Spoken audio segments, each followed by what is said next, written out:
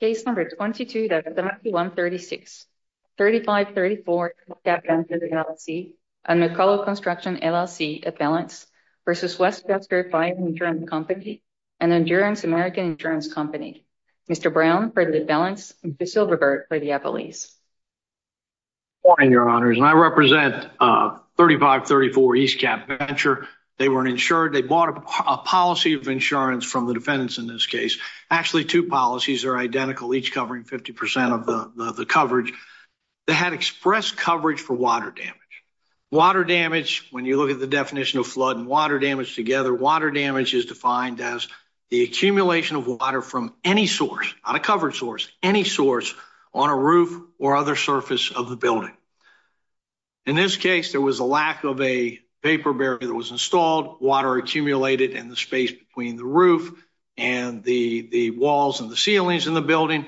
That water soaked insulation. It soaked all the porous materials, drywall, wood, and that was the damage that was caused. There was no damage caused by dampness, that is humidity.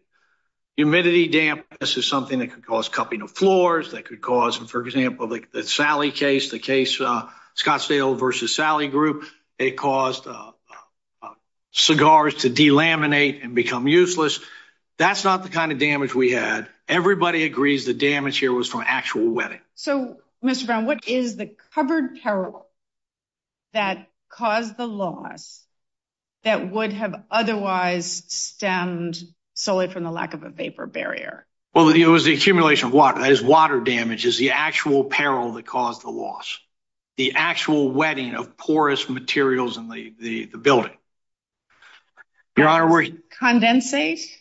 Well, Your Honor, this policy doesn't have a condensation exclusion. Some policies do. But yes, this is water that you had a condensate. You have actual water that forms and accumulates on the bottom of the roof deck is what it was. And there are multiple references in the record, and I'll let you know where they are, that it was liquid water, actual water that formed within the bottom of the roof deck and the walls that caused the actual damage. No damage from humidity. And Your Honor, under this policy, condensation only occurs where there's humidity. Well, Your Honor, what we're doing is reading what the policy says. And if we look at the two exclusions that have been applied here, Judge Mehta looked at two exclusions.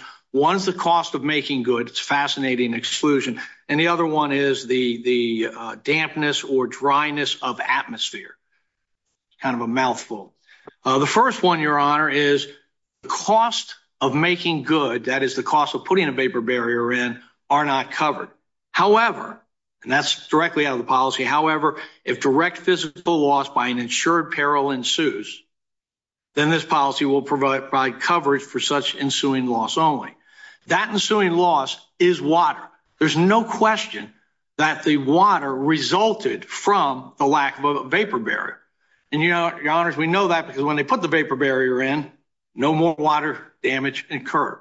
If direct physical loss from a covered peril ensues, how can we say it's direct where the reason that it built up was the lack of a vapor barrier? Well, Your Honor, if all we had was humidity or a lack of a vapor barrier and high humidity, we had no damage at all. None.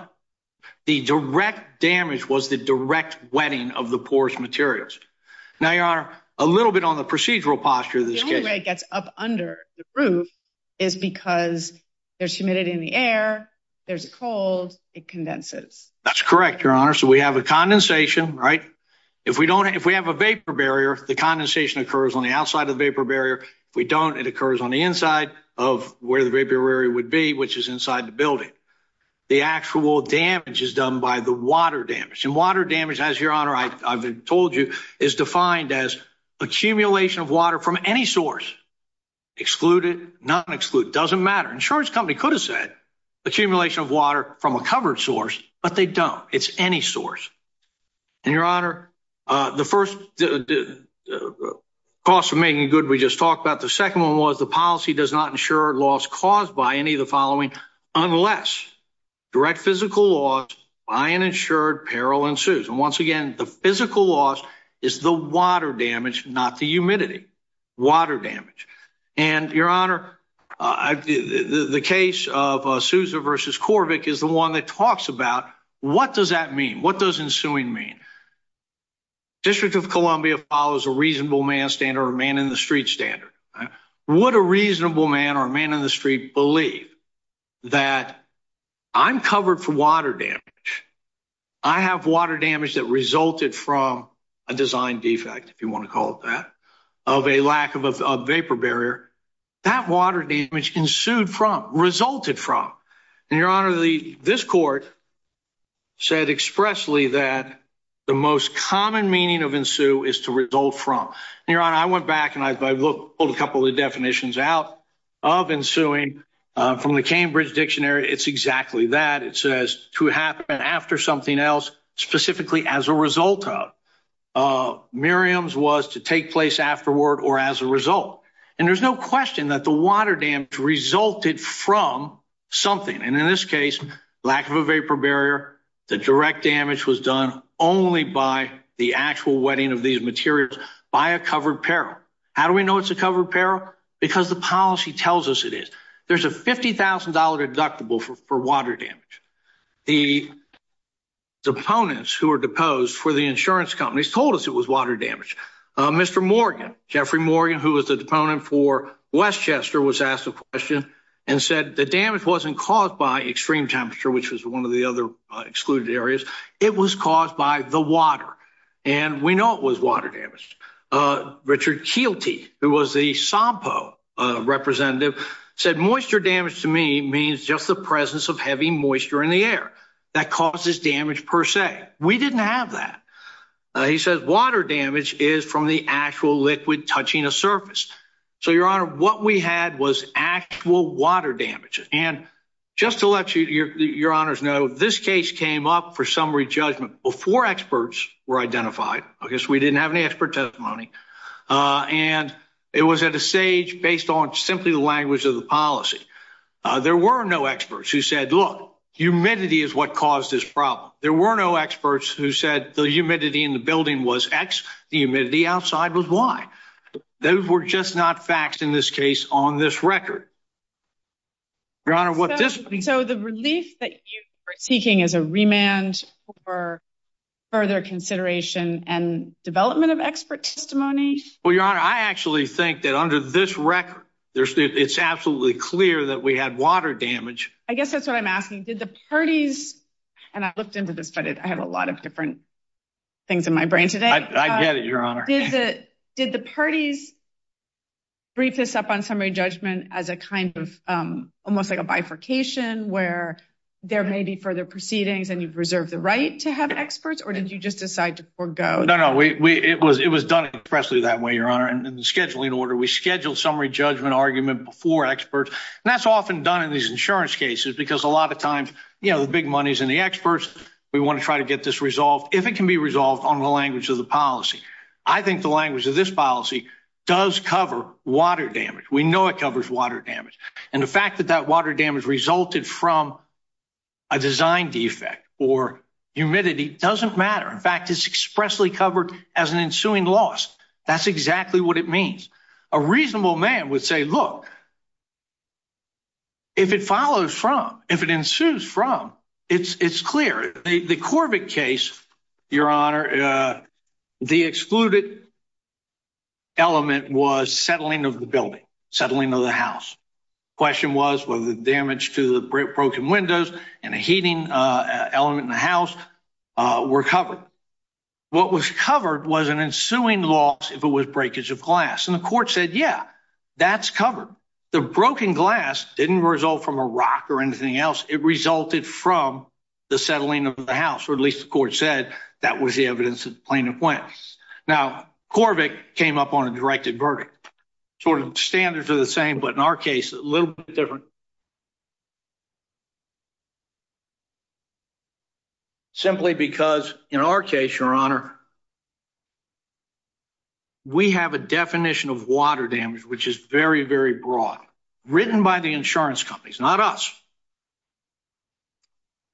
Water, accumulation of water from any source.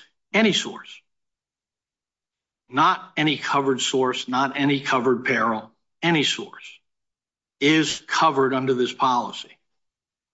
Also interesting in this policy. District court district court relied on this Bethany case. Yes, Your Honor. Right. You have the causal dynamic in all of these cases seems to be you have the excluded peril. In this case is the humidity. It causes the covered peril, which is the water damage. And there's an ensuing loss clause. What happens then? So Sousa seems helpful to you on that point, but Bethany, maybe not. Well, the court there, on the one hand, it says, well, Maryland law, which is extra persuasive DC law, just has this results from standard, same as Sousa. But then when they go on to apply it, they say the ensuing loss clause does not apply if the excluded peril and the ensuing covered peril are inextricably intertwined. And Your Honor, what do you make of that? Well, I'll tell you what I make of it. Number one, it's a Maryland case. I was Judge Hollander. I know the case very well. But Your Honor, we're in the District of Columbia. We're under Sousa. And Sousa said, look, under this standard, they said, look, we applied ensuing and said it's an ambiguous term as applied. Here, Your Honor, I think it's pretty clear. If the water damage didn't result from the design defect, it wouldn't be an ensuing loss. And if it didn't result from dampness of atmosphere, it wouldn't be an ensuing loss. It is in this case. Let's say the dampness of atmosphere didn't have anything to do with it. The exclusion doesn't apply. Well, I don't have to go with the ensuing loss, but I have direct coverage for water damage. Your Honor, I think in this case, that was our first point. The Blaine case is another case that we've looked at. Now, obviously, it doesn't come from Maryland, doesn't come from D.C., but it's identical. It's on all fours. And what the court there focused on was this sort of curious language, dryness or dampness of atmosphere. And they said, well, what does that mean? Why don't they just put dryness or dampness there? But they say of atmosphere. And the court then went on to make a distinction between atmosphere outside and atmosphere inside. I would submit, Your Honor, that the Sousa case is different than Maryland because we have a reasonable man standard or man on the street standard. And when I went through and I looked at the cases, there's a lot of cases on this ensuing loss clause from all over. But the cases were in the states that apply a reasonable man standard or apply a man on the street standard all apply ensuing loss as resulting, just plain old resulting. And they don't go into this complex, it has to be ensuing from some other loss that's not excluded. The Roger Cleveland golf case, which is a California case, said, and they have a reasonable man on the street standard, said that moisture that comes up from a concrete slab and forms a mold on a rug is covered because it ensued from the dampness and atmosphere. Old Town Canoe, which is a Maine case, some canoes are put into a store. I see my time's run up, Your Honor. Do you have any further questions? Judge Rogers, any questions? No, thank you. Thank you, Your Honor. Thank you. And are you requesting time for rebuttal? Yes, Your Honor. I requested 2 minutes of rebuttal. We'll give you those 2 minutes. Morning, Mr. Silverberg. Good morning, Your Honors. I represent the appellees, insurers, and if it may please the court. This case boils down to atmosphere and dampness of atmosphere in an exclusion. The policy is an all-risk exclusion. It ensures all risks unless otherwise excluded. Judge Mehta got it right. Dampness of atmosphere is an exclusion in the policy. To do what appellants argue here basically eviscerates the exclusion. Your Honor's questions, I think, got to that point. And frankly, before there was litigation, before advocates got involved, the appellants, the parties, referred to it as condensation, dampness of atmosphere. This was not a hole in the roof where rain came in.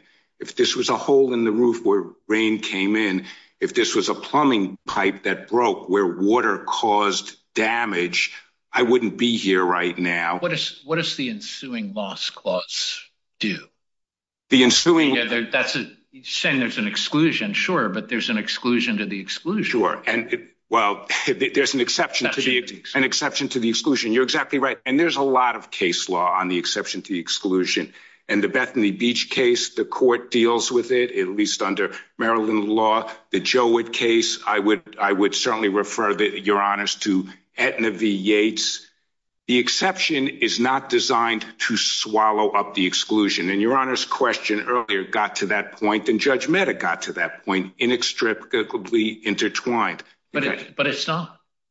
I mean, you can imagine all sorts of damage from humidity. Yes. That don't involve water. Okay. Including condensation. Well, condensation does indeed, I would submit, involves water, and it is inextricably intertwined here.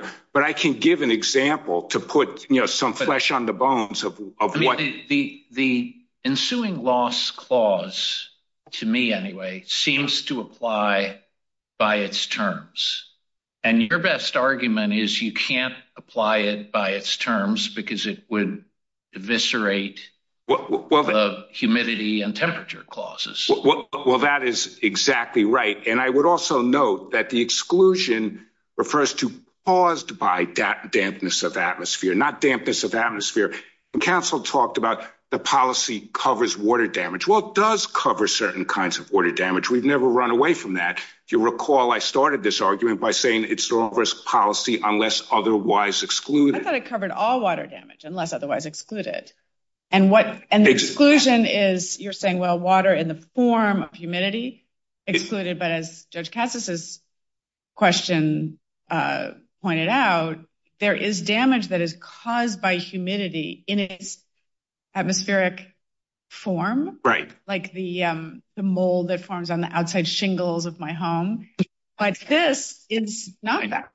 This is liquid water, as their brief pointed out. And so then the question is, even assuming that there's an exclusion for atmospheric humidity, and they make an argument that there's at least enough ambiguity that that's limited to outdoor atmosphere. Here they have indoor liquid water. So why isn't that either under ensuing loss or just under the terms of the agreement, or both? I would submit that when you consider dampness of atmosphere caused by dampness of atmosphere, that is inextricably intertwined. Wait, dampness of atmosphere caused by dampness of atmosphere? No. Dampness of atmosphere in and of itself clearly connotes moisture, water. In a particular form, whereas water, at least read contra preferendum in the insured's favor, is a liquid. Right. Well, so we have an exclusion that says dampness of atmosphere, anything caused by dampness of atmosphere. And I think that is the key here.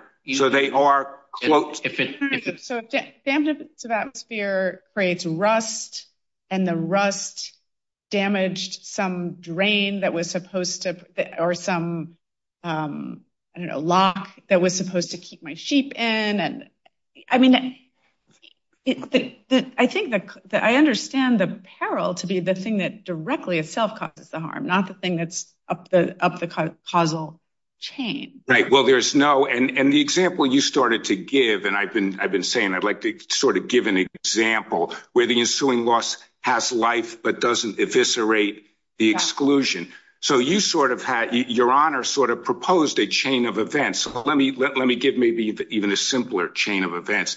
You have an exclusion for corrosion. Okay. A pipe corrodes, floods the premises. There you have a not otherwise exclude, arguably a not otherwise exclude ensuing type of loss, or some sort of chain of events that results in a collapse, dry rot, as that knocks out a beam, and then an entire building collapse. And if collapse is not otherwise excluded, I think that's an example. Here you have an exclusion. How is that different?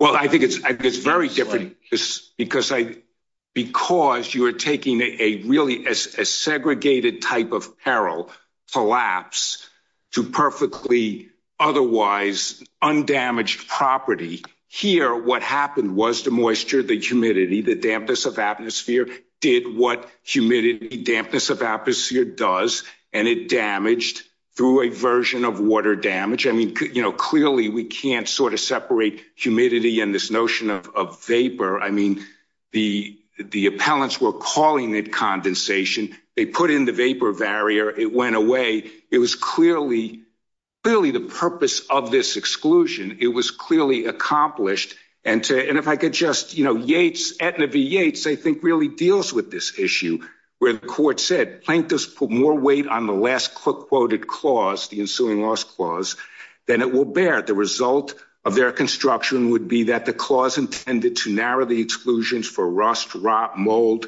or other fungi, and dampness of atmosphere would very nearly destroy them. A court may not properly give the clause such an unnatural effect unless the words compel. That was the Fifth Circuit, and that dealt with dampness of atmospheres and others. But that's my point. So I do think, the ensuing loss is there for a reason, to address covered perils, and this is not that scenario. In the hypothetical, in your corrosion hypothetical, if I followed it correctly, the excluded peril, just the corrosion, it might cause some loss, it might cause a loss by causing a covered peril, right? Which is the drain bursts or something. Exactly. Which is covered. Right. Some sort of segregable might type. Cause some other kind of loss, which would be excluded. Yes. I mean, the words I just said describe this contract just as well. It's just that the causation is less dramatic. It's not like a fire and earthquake, but well, I think, why does that matter? Well, Your Honor's words are less dramatic. My words would be inextricably intertwined, as were Judge Mehta's words, because when you look at... But why is that true if you have harms from dampness which don't involve water? I mean, it honestly would depend on the scenario. But here, dampness and water, that is not a leap at all. And when you look at the cases that dealt with it, and certainly, I recognize in the Blaine decision, Judge Mehta and appellees went to what we thought was the better reasoned dissent.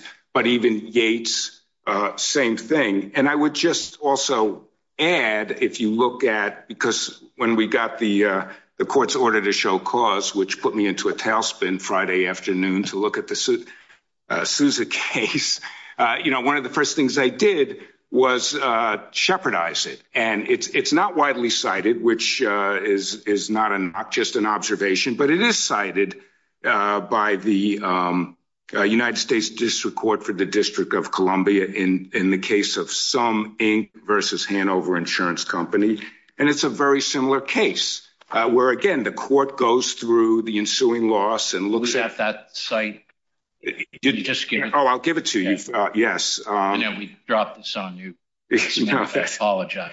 And I have to find the site. It's 2023. It was decided since East Cap. In fact, it cites East Cap. Westlaw 1861066. Okay.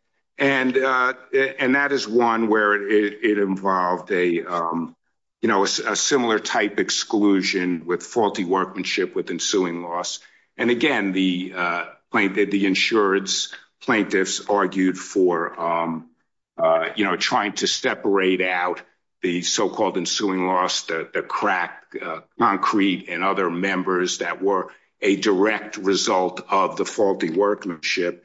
The court goes through Bethany, goes through Bethany Beach, and it also, the plaintiffs cited to the Sousa case, and the court said that argument does not withstand scrutiny, primarily because the defined defect exclusions and exceptions are not ambiguous.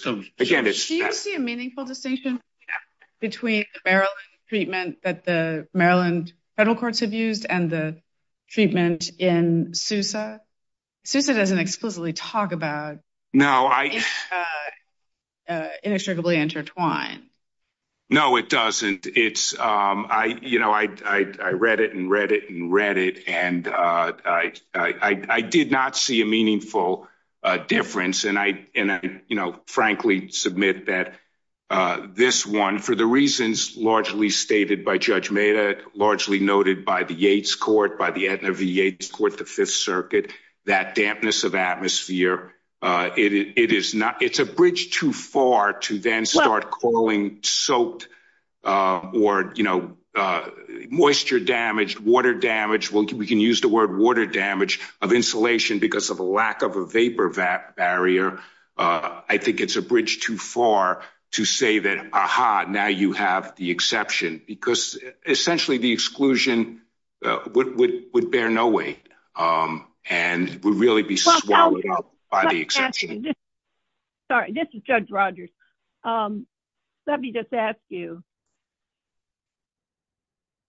following up on Judge Pillard's question,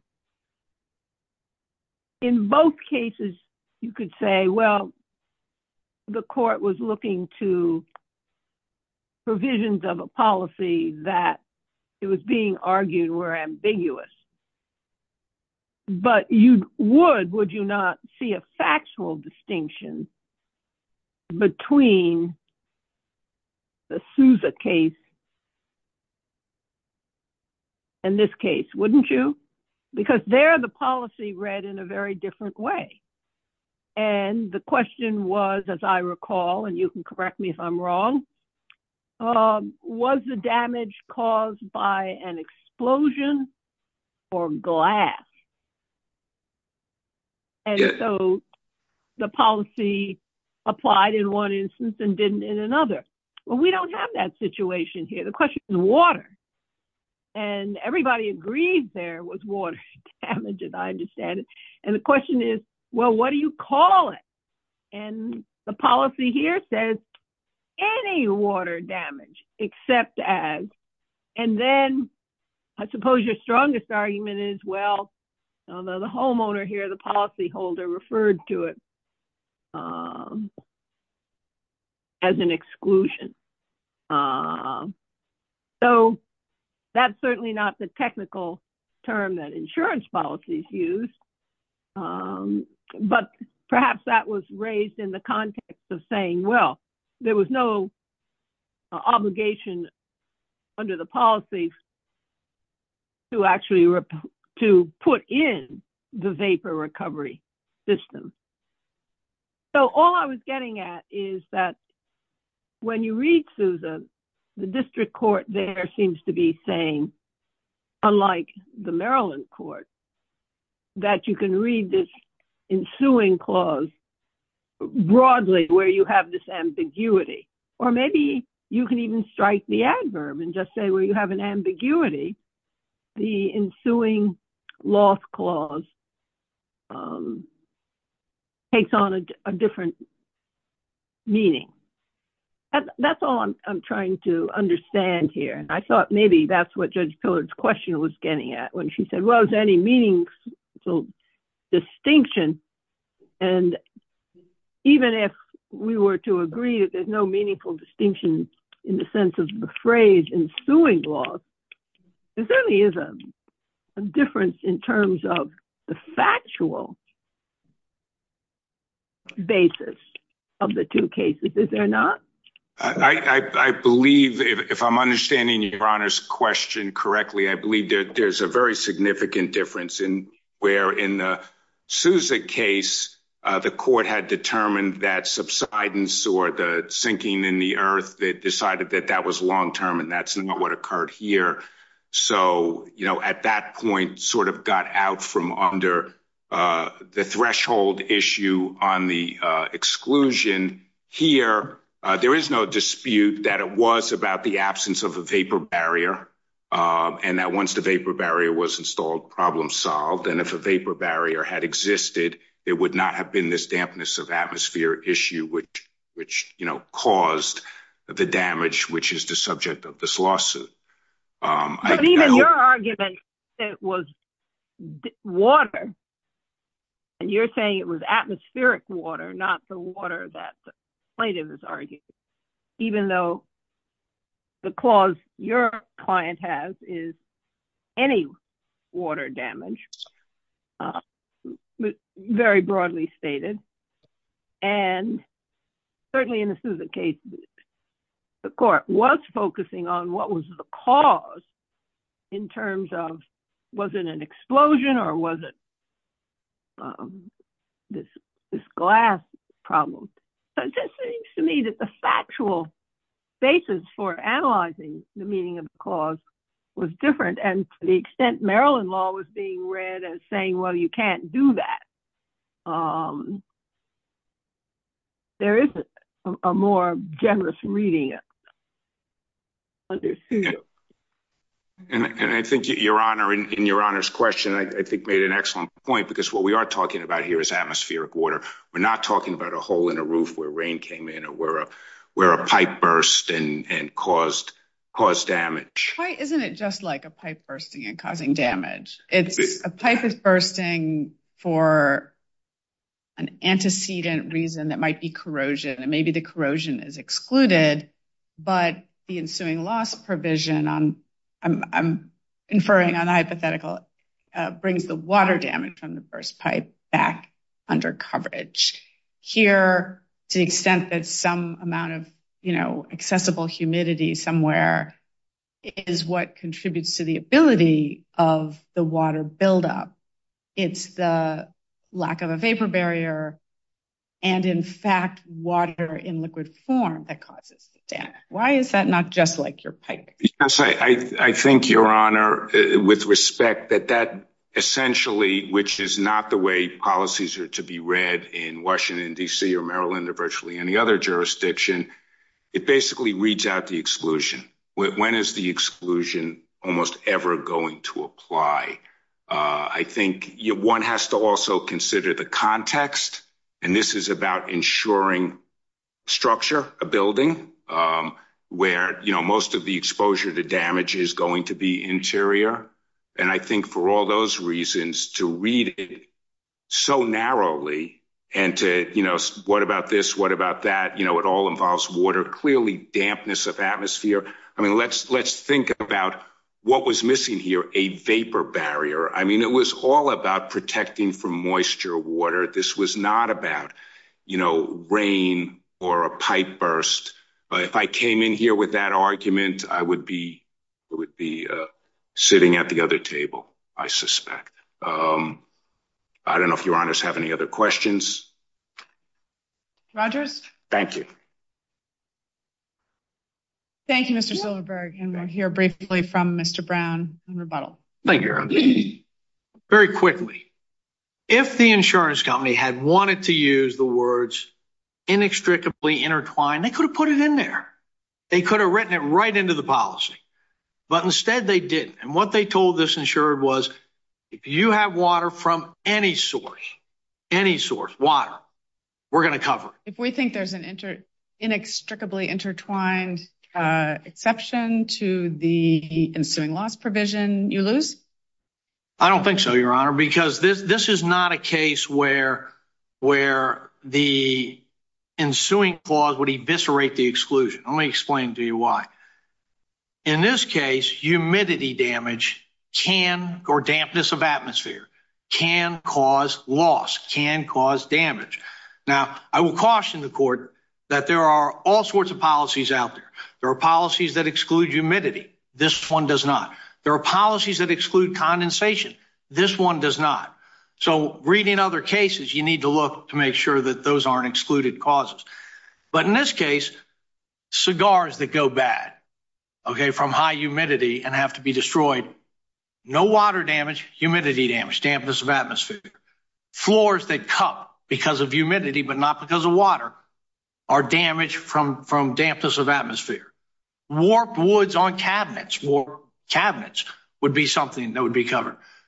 Surface rust would be covered. And most importantly, electronics that fail to work because of dampness of atmosphere and corrosion within the electronic motherboards is also something that would be covered by the dampness of humidity, but not picked up by the ensuing loss clause.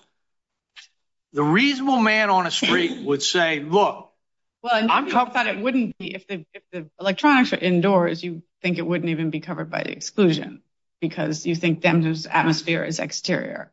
Well, Your Honor, if this is an all-risk policy, so it covers all risk of loss unless it's excluded. Burdens on the insurance company to show clear exclusion, clear application. In this case, they haven't done that. So if I have a TV that fails to work, I say I'm covered. I have a loss to my TV. They say dampness of atmosphere. Maybe they got something. Thank you, Your Honor. Thank you both. Case is submitted. Thank you.